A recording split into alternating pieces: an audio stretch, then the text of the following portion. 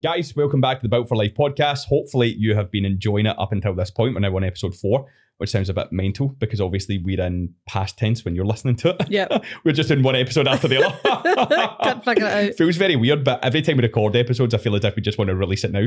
Might just be the fact that we love the sound of our own voice. That's a big part of it. Probably very, very true. But today we want to talk about something that we see so often. Probably one of the biggest issues for people achieving success, not only with their bodies, but in life completely, and why they probably give up on their goals completely along the way, is expectations versus reality. Yeah. So, Jen, do you want to talk a wee bit about it? So, where do I even begin? So I think that sometimes when people first come in to the programme and I see them all ramped up, buzzing, ready to go, they've obviously been, most of the time I would say, in a place of pain. Yeah. They're at a point where they can't continue the way that the way that they're going on. They are frustrated. They've just had what we call in the coaching world an insight. So they've just come to the realisation that the way that they have been can no longer continue. The way that they have to be has to change, and coming into our programme is the answer. Yeah. So when you have an insight, it releases a huge rush of dopamine, it releases a huge rush of endorphins, and then you get this lovely thing called motivation. Now, motivation only comes off the back of an insight, and an insight is learning something new about yourself or the world around you. So at that point, you learn, I need something new, this is what it is. You are on top of the world, right? You are unstoppable. You're raring to go. And I'll look at you and I go, oh, my sweet summer child. You have no idea what's to come, right? And I think we do a lot of work clarifying and managing expectations for people.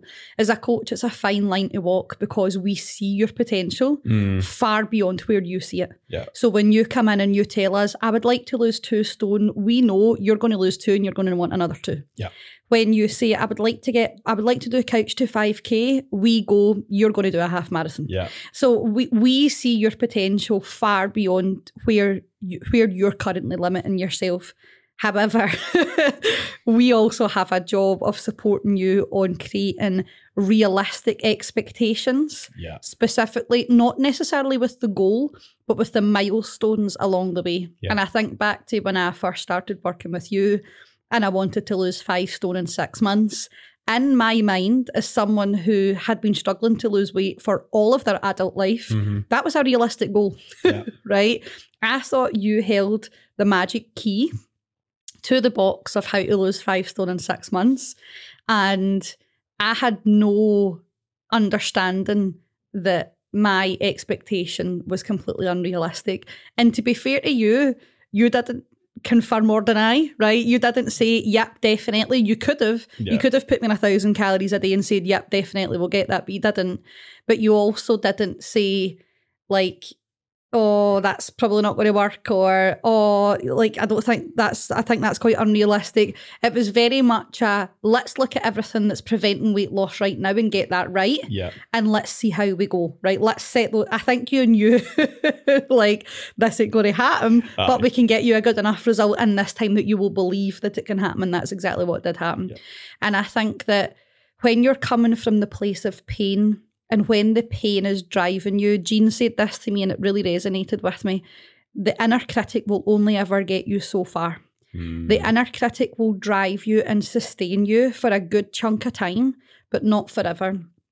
And once the inner critic subsides and once you get far enough away from the pain, you end up in that no man's land, right? That no man's land in human behaviour change theory is called the transition zone. And I watch people bob about the transition zone without knowing why they're there or what's going on. And I think they come in, what happens to people as they go through a journey of change is they come into the programme and they think they're in a new beginning.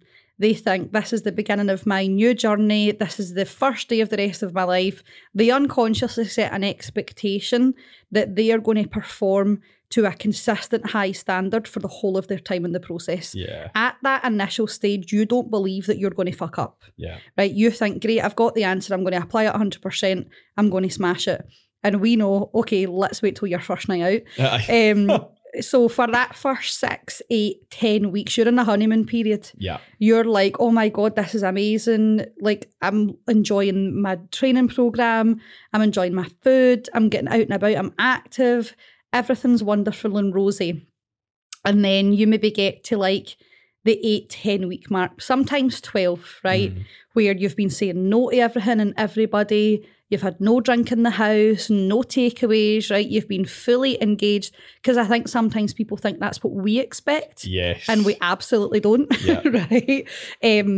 But I think that sometimes people think that they expect us to discourage them from living their lives, and actually we encourage the exact opposite of that. For life. Right, exactly. Life is far too short to stop eating cake, guys. Like, we are cake cake before I came here. Yeah. Same. And actually I was very no, she actually never, she said she had cake, but she had like a slither of mine. I had a slither It's of the yours. least bit of cake I've ever seen Jenny eat. Exactly, because all of the rest of the time I would be having a bit of cake, right? I'll have it after my long run. So they create these expectations, and they think that sets the standard for how the rest of the journey will go. Yeah. And then it gets to that certain point, and the motivation's left. Everything's starting to get a bit Groundhog Day. It's all starting to get a wee bit monotonous, a wee bit boring. You're not seeing the result that you expected to see because you thought your whole life was going to transform in 10 weeks. And we recognise that actually this is when you break so that we can build you up. Yeah. We need you to break. We need you to break. So at that point, you'll maybe go for your first night out and you'll have great intentions. I'm going to take the car, or you send us the menu, right? I'm going to have the sea bass and boiled veg and no sauce. I've watched the alcohol webinar you guys done. It was fantastic. Right? I've put all the action steps in place. I'm having 4 gins and slimline and I'm home at 9 p.m. And then all of a sudden, it's Sunday morning, it's 7 a.m. You're in somebody's gaff waiting for the shop to open at 10, right? We've watched people do this journey so many times. And then on the Monday, they either ghost us completely until we come looking for them, or they come to us with their tail between their legs expecting a punishment or expecting a row. Yeah. We hear you're going to be so disappointed in me. You must be so ashamed of me. I feel so guilty. I can't believe I've done this to you guys. Can't believe I've disrespected you guys. And we're like, whoa, stop doing our thinking for us, okay? We're not your parent. We are not here to punish you. Let's talk about what happened. And the funny thing is that in those moments, people see these as catastrophic failures. I've ruined all my progress. I'm back to square one. I can't believe I've ruined all these weeks of hard work. And we were like, will you just chill the fuck out? Get your emotions under fucking check. Absolutely, right? Take a deep breath and chill the fuck out. Sadistically, we love when this happens. Oh, big time. I love when people fuck up monumentally. See, if you're going to fuck it up, do it to the extreme. Oh, Spend 2 days in a gaff, not 100%. seeing sunlight, right? And come to us feeling like an absolute gremlin. Aye, like an absolute bag of dicks, right? I want you to really come feeling like I have ruined absolutely everything, because at that moment, great, this is a prime learning opportunity for us to understand what exactly happened in that week leading up. What happened in that day? What happened in the moment that you made the decision? How has it made you feel? What do you now value after 10 weeks of doing fucking amazing? What was the best bits about it that you love, that you cherish? I'm going to watch you fail monumentally at least 3 times in your journey of change. Yeah.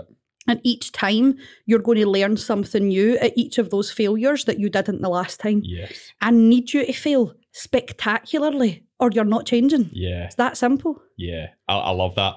And it's funny because so many people come to mind that have failed in that way, but have done incredible ever since. And it is really the making of them. But I think they also can use expectations on the flip side as well. And it's funny because you can almost use expectations and blame them for when things don't happen the way that you want them to happen.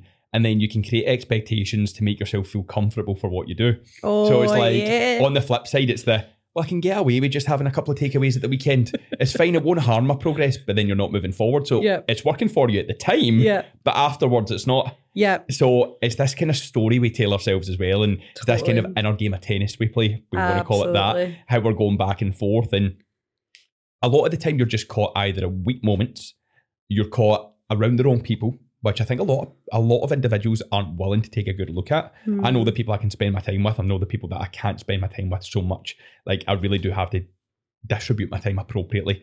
because I know I will feel like sucked of energy in some scenarios, and I'll feel probably fried in other scenarios. I feel like I take in too much of people that are very high flying as well. I need that kind of like appropriate balance in a sense. And you learn that over time. Also, people from an environmental perspective, not understanding like what they need to do at the weekend in comparison to what they've always done. So if you always got triggered to have a drink on a Saturday night because you didn't have any plans, you didn't structure your day, and you were just sitting about, of course you're just going to go and have another drink because that's the habit, that's the void you're trying to fill. And you've not really changed your expectations for what you can do instead either. So it's finding that.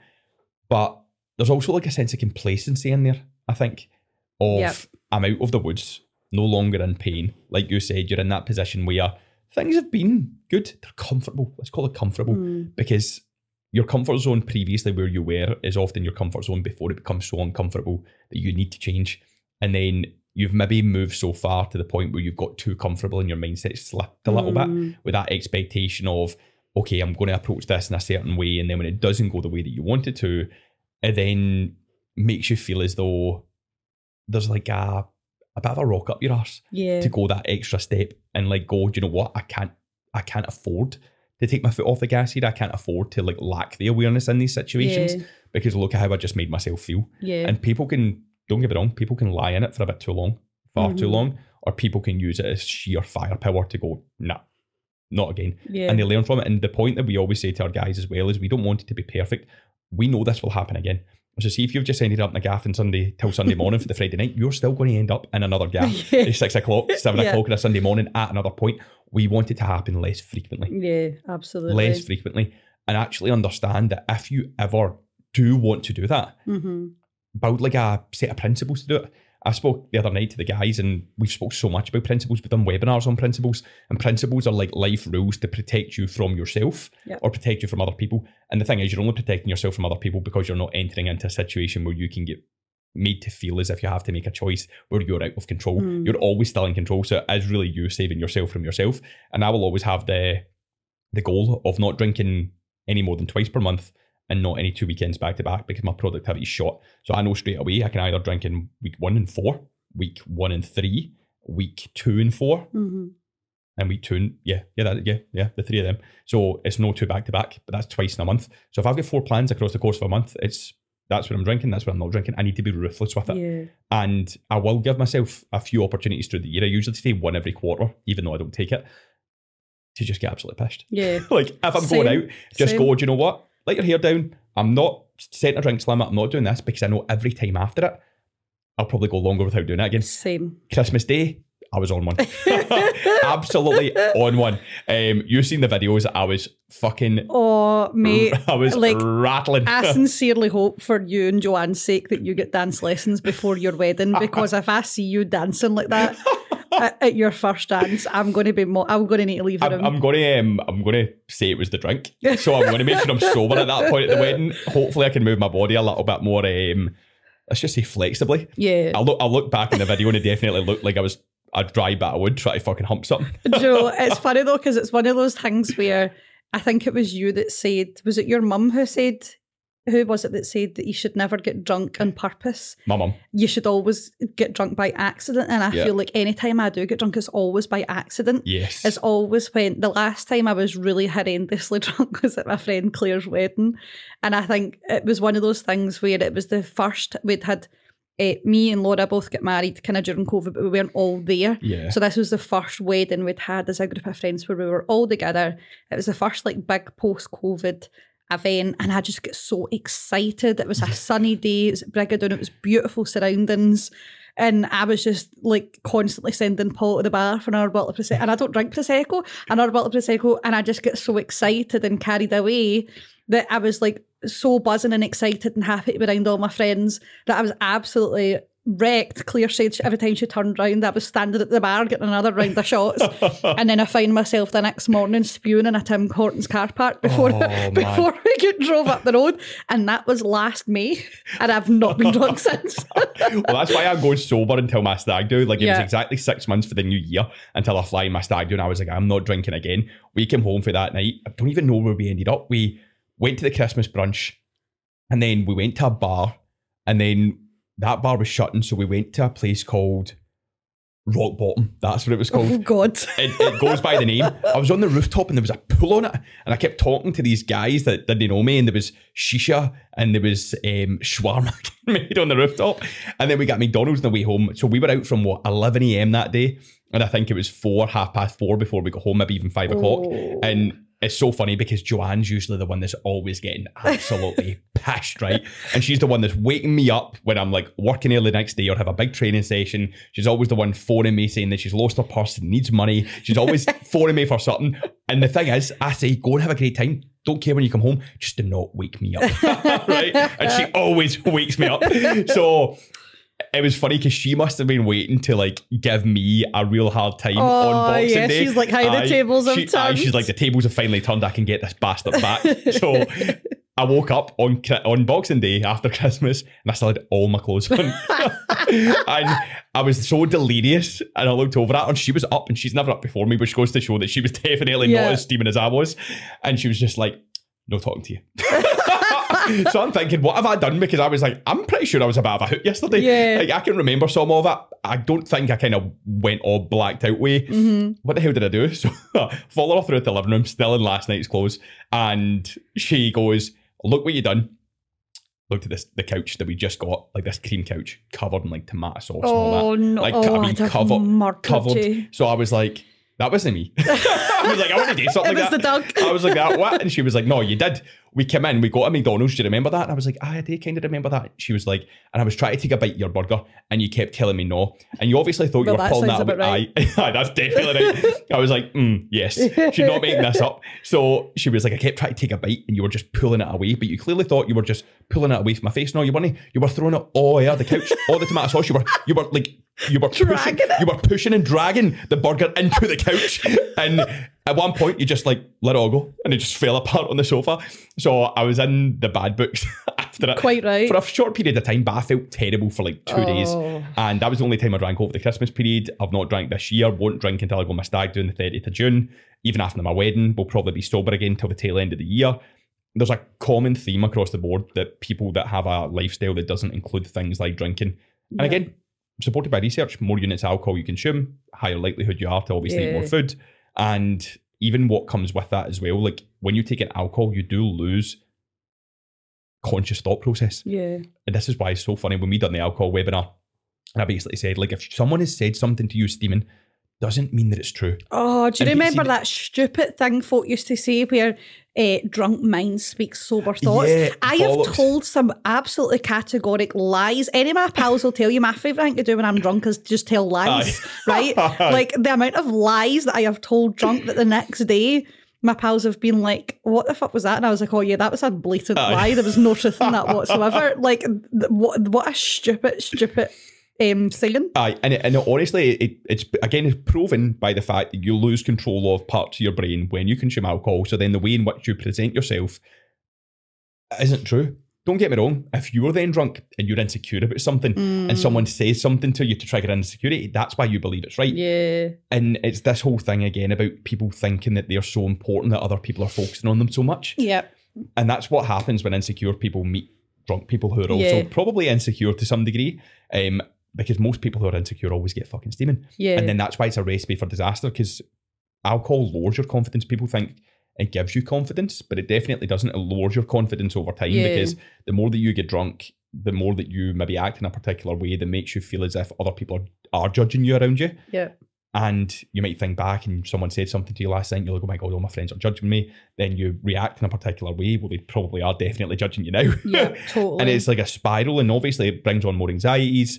And it takes you further away from like living a balanced life in your mind. Not balanced life as in balance that you need to find, but a balanced life in your mind. Yeah. And it's that ego belief, like I am what others think of me. Yeah. And the relationship with alcohol, if it's not a good one, often fuels that, because what you think other people think of you is based entirely on what you think about yourself. Yeah. So you project your deepest insecurities onto other people and assume that they see you and think of you in the same way that you do yourself, and they can't. Yeah. Because they don't know you the way that you know yourself. But I think something that we speak to the guys about a lot, and it's probably like, you and I are not big drinkers anyway, so I don't know if they think that we think that they shouldn't be drinking. And that's not the case at all. Yeah. It's one of those things to consider that if you want to gain something different, you have to change your relationship with all of it. Yeah. Food, alcohol, sleep, stress, hydration, training, like all of those things, your relationship has to change in all areas. And if you want to get drunk every single weekend on the journey to high performance, it ain't going to happen.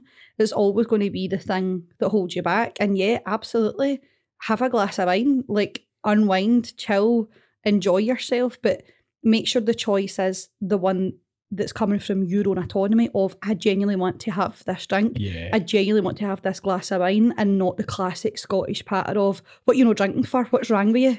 Like, leave me alone. Yeah. Leave me alone. Yeah. Nobody asks me now, because if I'm driving to something that's not news, but it's so hard for people who are always the drinkers in those initial stages of not drinking to say that they're not drinking, because people immediately in our society go, well, what's wrong with you? Take a drink. Yeah.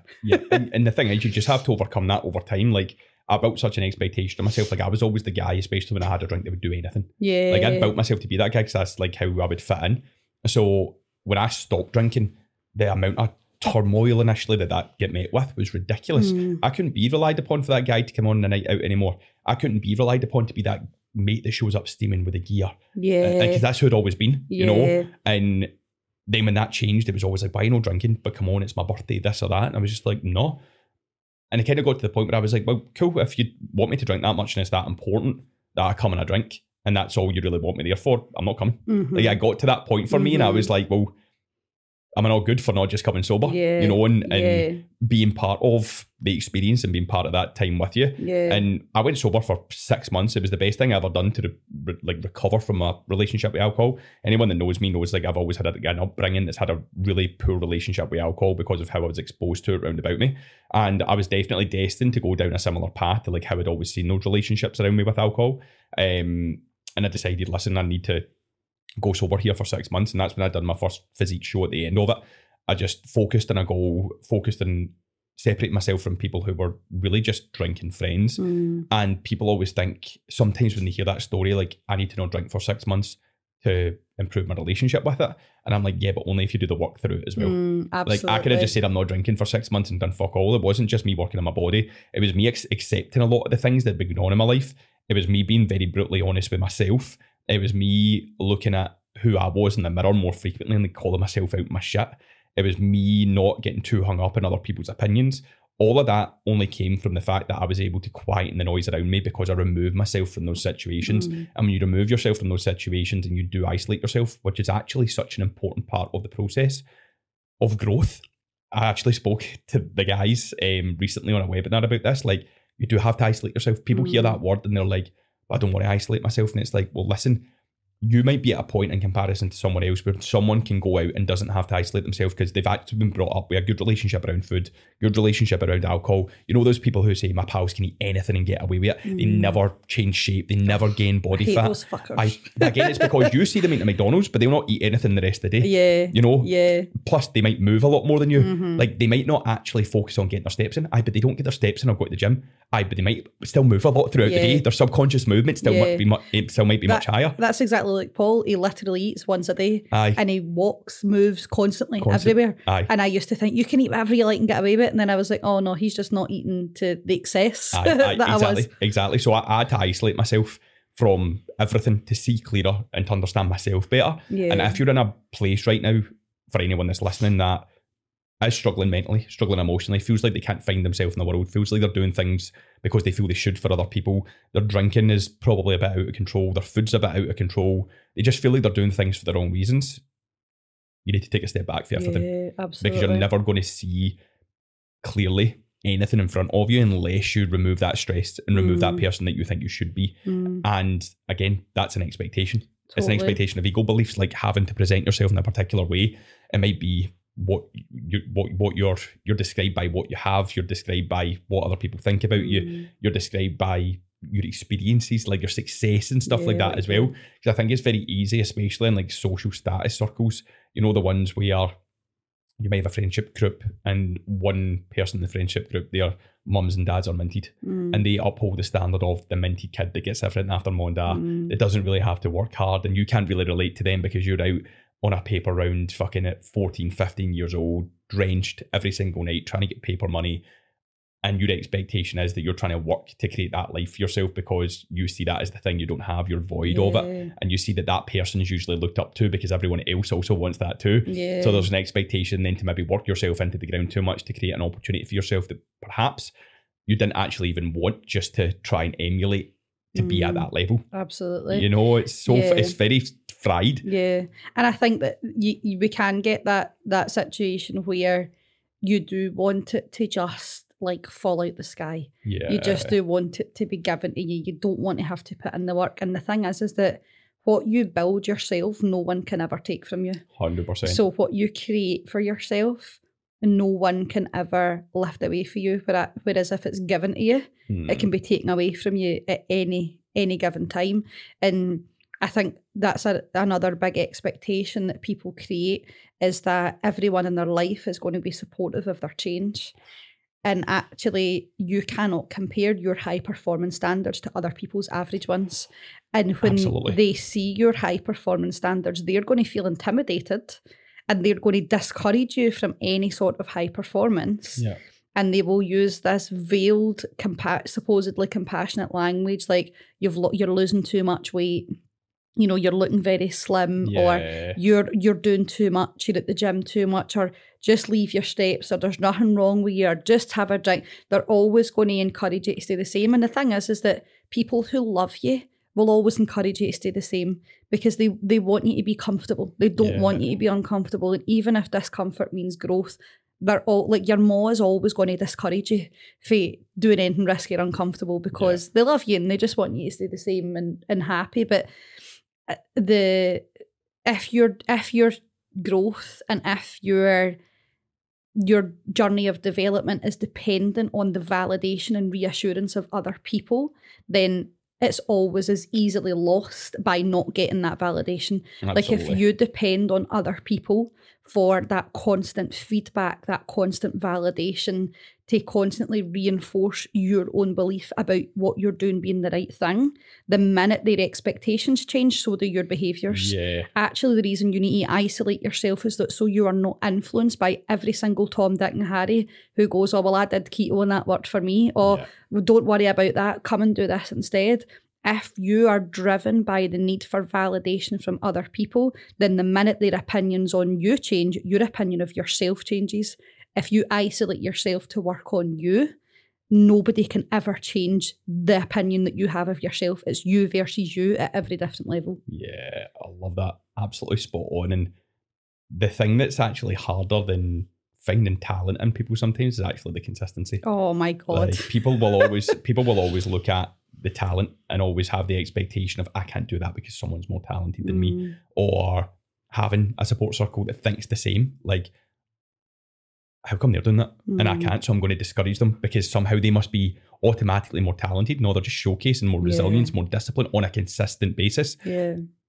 People have a really bad relationship with consistency because they do get so far and then they believe that they've done so much to be warranting the outcome. Like, I have worked my tits off for the last 18 years nearly. Went for doing a paper round, which I built up to probably the best paper round in Hamilton at one point. I went out for paper money every single day. I used to just fuck my studying off for exams and all that to go and get paper money. I was still walking around being a paper boy at 16 when it was probably deemed pretty uncool after building this thing up for when I was 12. Then worked part-time for there when I was still at school. Went on to another part-time job just after I left school before I went into full-time employment in the same place. Been in full-time employment ever since I became a PT. I have probably done, over the past 10 years nearly, I've probably worked 10 hours a day, every day, pretty much. Because even when you think about holidays that I've taken, I've worked all weekends for 10 hours at times, every day of the weekend for weeks and months online, to make this happen, you know? And that's consistency. That gets you to a point where we're able to sit here and have a very intelligent conversation about something and be very well balanced from an emotional standpoint to understand what's bullshit and what's right. Yeah. And actually, when we're telling ourselves bullshit and what's right and what's best for us amongst that as well. And people, especially now, and I do feel for generations to follow, because I really do feel myself that I'm a bit of an older soul. I feel even though I was born in like the early 90s, I could have been born in like the 60s, you know, that way. I take a lot from like my grandparents. They were born in like the 20s.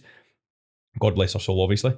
But I always felt like so mature in comparison to a lot of people. Yeah. And I think now with the epidemics we have around mental health, obesity, like people saying it's okay to just take part, you know what I mean, as well, like giving people not applause but giving people awards for just taking part, like, and making out that that's okay. Like, it's not demoralizing you and your ability for future life when struggles do happen, but it's playing down the person that put in the fucking hard work and deserved the medal and deserved the award. And don't get me wrong, I applaud everyone that wants to take part in something, but I still believe that if you get a reward for taking part in something, why should you at any point try and strive to be better? Because you're going to get rewarded anyway. And I've actually spoke behind the scenes to quite a few people about this, and most people probably won't know this about me. I do not want to have a child because I don't know how to deal with that. Like, I was brought up with very little, so I've always had to work for what I've had. Joanne's very much the mindset now, because we are in a more comfortable position, that we should basically give our child everything, and I'm not on board with that. No, I mean, I want to find a parenting method that gives them what they need and no more, and they learn the same skills that I had to learn. Yeah. And I'm not willing to have a child until that happens, because I would probably resent my child if he was a little spoiled wanker. Yeah, absolutely. Absolutely. And I think it's one of the things where you do want to, you want to remove struggle as much as possible, but when you think about both of our journeys, every single time there has been struggle, it has brought success. Yeah. And like, I know I spoke, not last time, the time before, a wee bit about being in an abusive relationship, and I spoke about it at the event last weekend.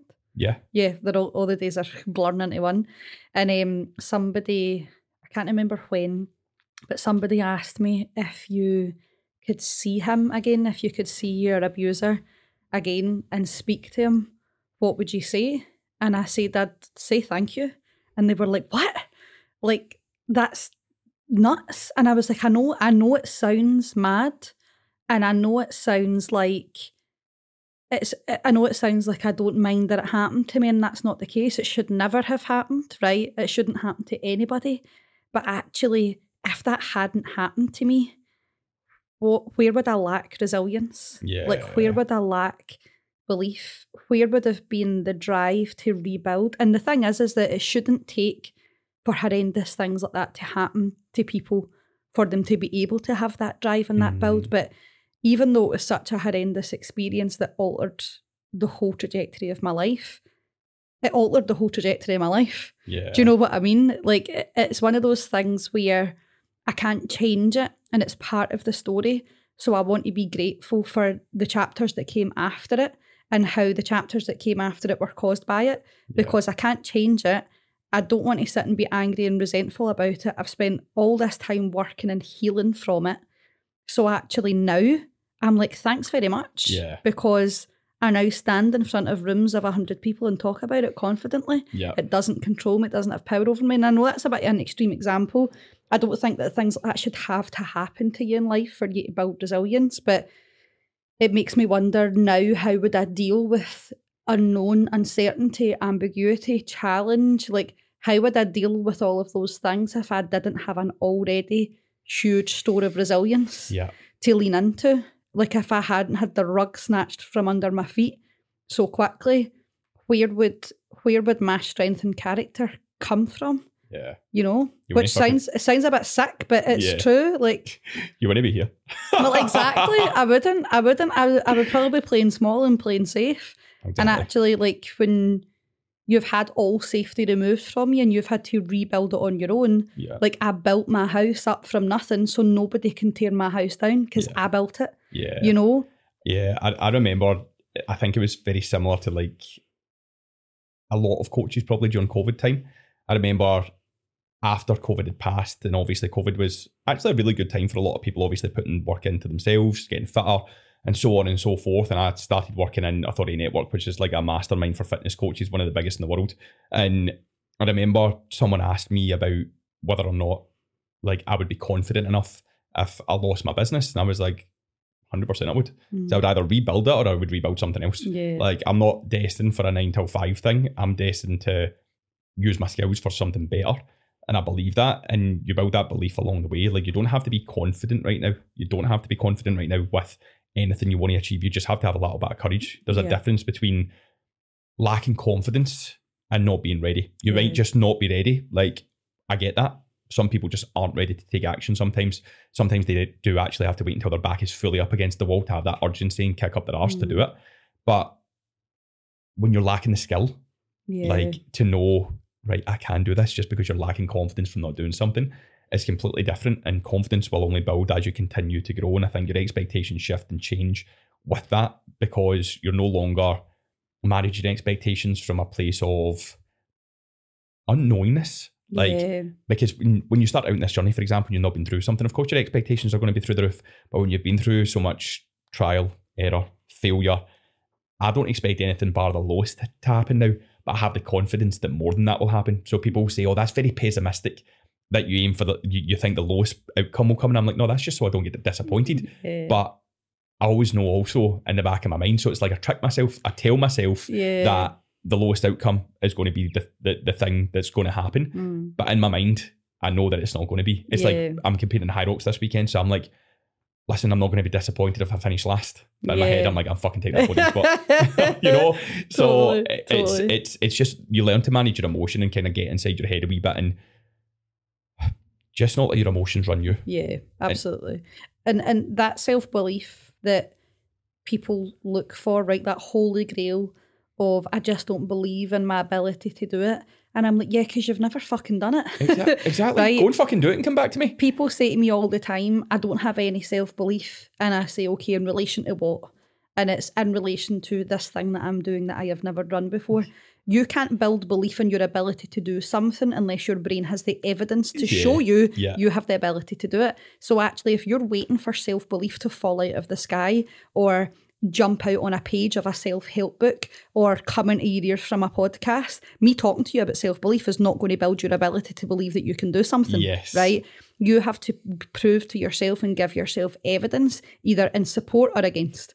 And what happens for people who go on this journey is they come in with the expectation, that wee devil on their shoulder saying, you've tried to do this. At the point in time people join our programme, every single time they've tried to do this before, they've failed.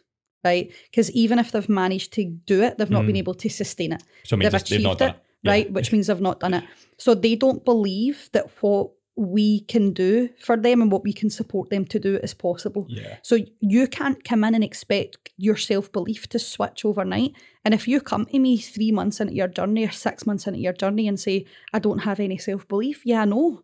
You're not going to believe on your ability to do it until you've done it, right? And even things as simple as, like, when I ran that half marathon, I had no self-belief and I trained the whole thing and I ran the whole thing, not believing at any point. Even when I seen you bullying me at the 19k mark, I still didn't believe that I was going to get to the 21k mark. I still didn't believe I was going to be able to cross the finish line until I went over it. Now that I've done it and I'm training for another one, I know that I can't buy into my own bullshit because I have evidence that you can do it. That I can do it. So I have belief that I can do it because the evidence is there. Stop waiting for the courage to come or the confidence to stop waiting for the confidence to come. All you need is the courage. The confidence and the self-belief will only come from doing, and you only build self-belief by doing. Like when I started this business, I had zero self-belief in its ability to work because I'd never done it. I just had to take the step into the unknown and trust that it was all going to be okay and get you to bully me every time I doubted myself, right? I've been doing that for years. Get yourself a professional bully, but I think it's one of those things where people wait for it to come. I'll wait for my self-belief to come and then I'll take action. And actually, your self-belief is delayed in the post. It's coming airmail. It's not going to be here anytime soon. So stop waiting on it and just start doing something. It's in a fucking bottle in the ocean. Exactly. It's in like the Royal Whale Strike Room. It's such a good subject to touch on though. And what would you say for people, like maybe just to finish off, a couple of action steps that you believe people could implement to try and manage their emotions a little bit better and their expectations alongside that? I think a lot of the time it's about helping yourself to understand that feeling emotions are not a bad thing. Yeah. Actually feeling, understanding and being able to label your emotions is a huge pinnacle of emotional intelligence. Reacting based on the emotion that you're feeling is the thing that's tripped me up the most. Find an outlet for the emotion. Yeah. Right? Not food. Not food. Not right? alcohol. I have alternative outlets for every possible emotion. If I'm angry, I run or go to spin. Right? Yeah.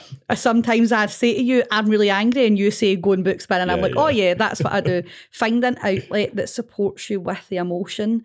And anything good, anything life-changing, anything that's going to make a difference to you lies in the ambiguous, the uncertain, the uncomfortable, and the unknown. Nothing good is found in the comfort zone. Nothing good is found in the familiar. If you want to go to a new and higher standard, then create an expectation that your reality has to become the unknown, the uncomfortable, and the uncertain, because that's the only place that your new standard lives.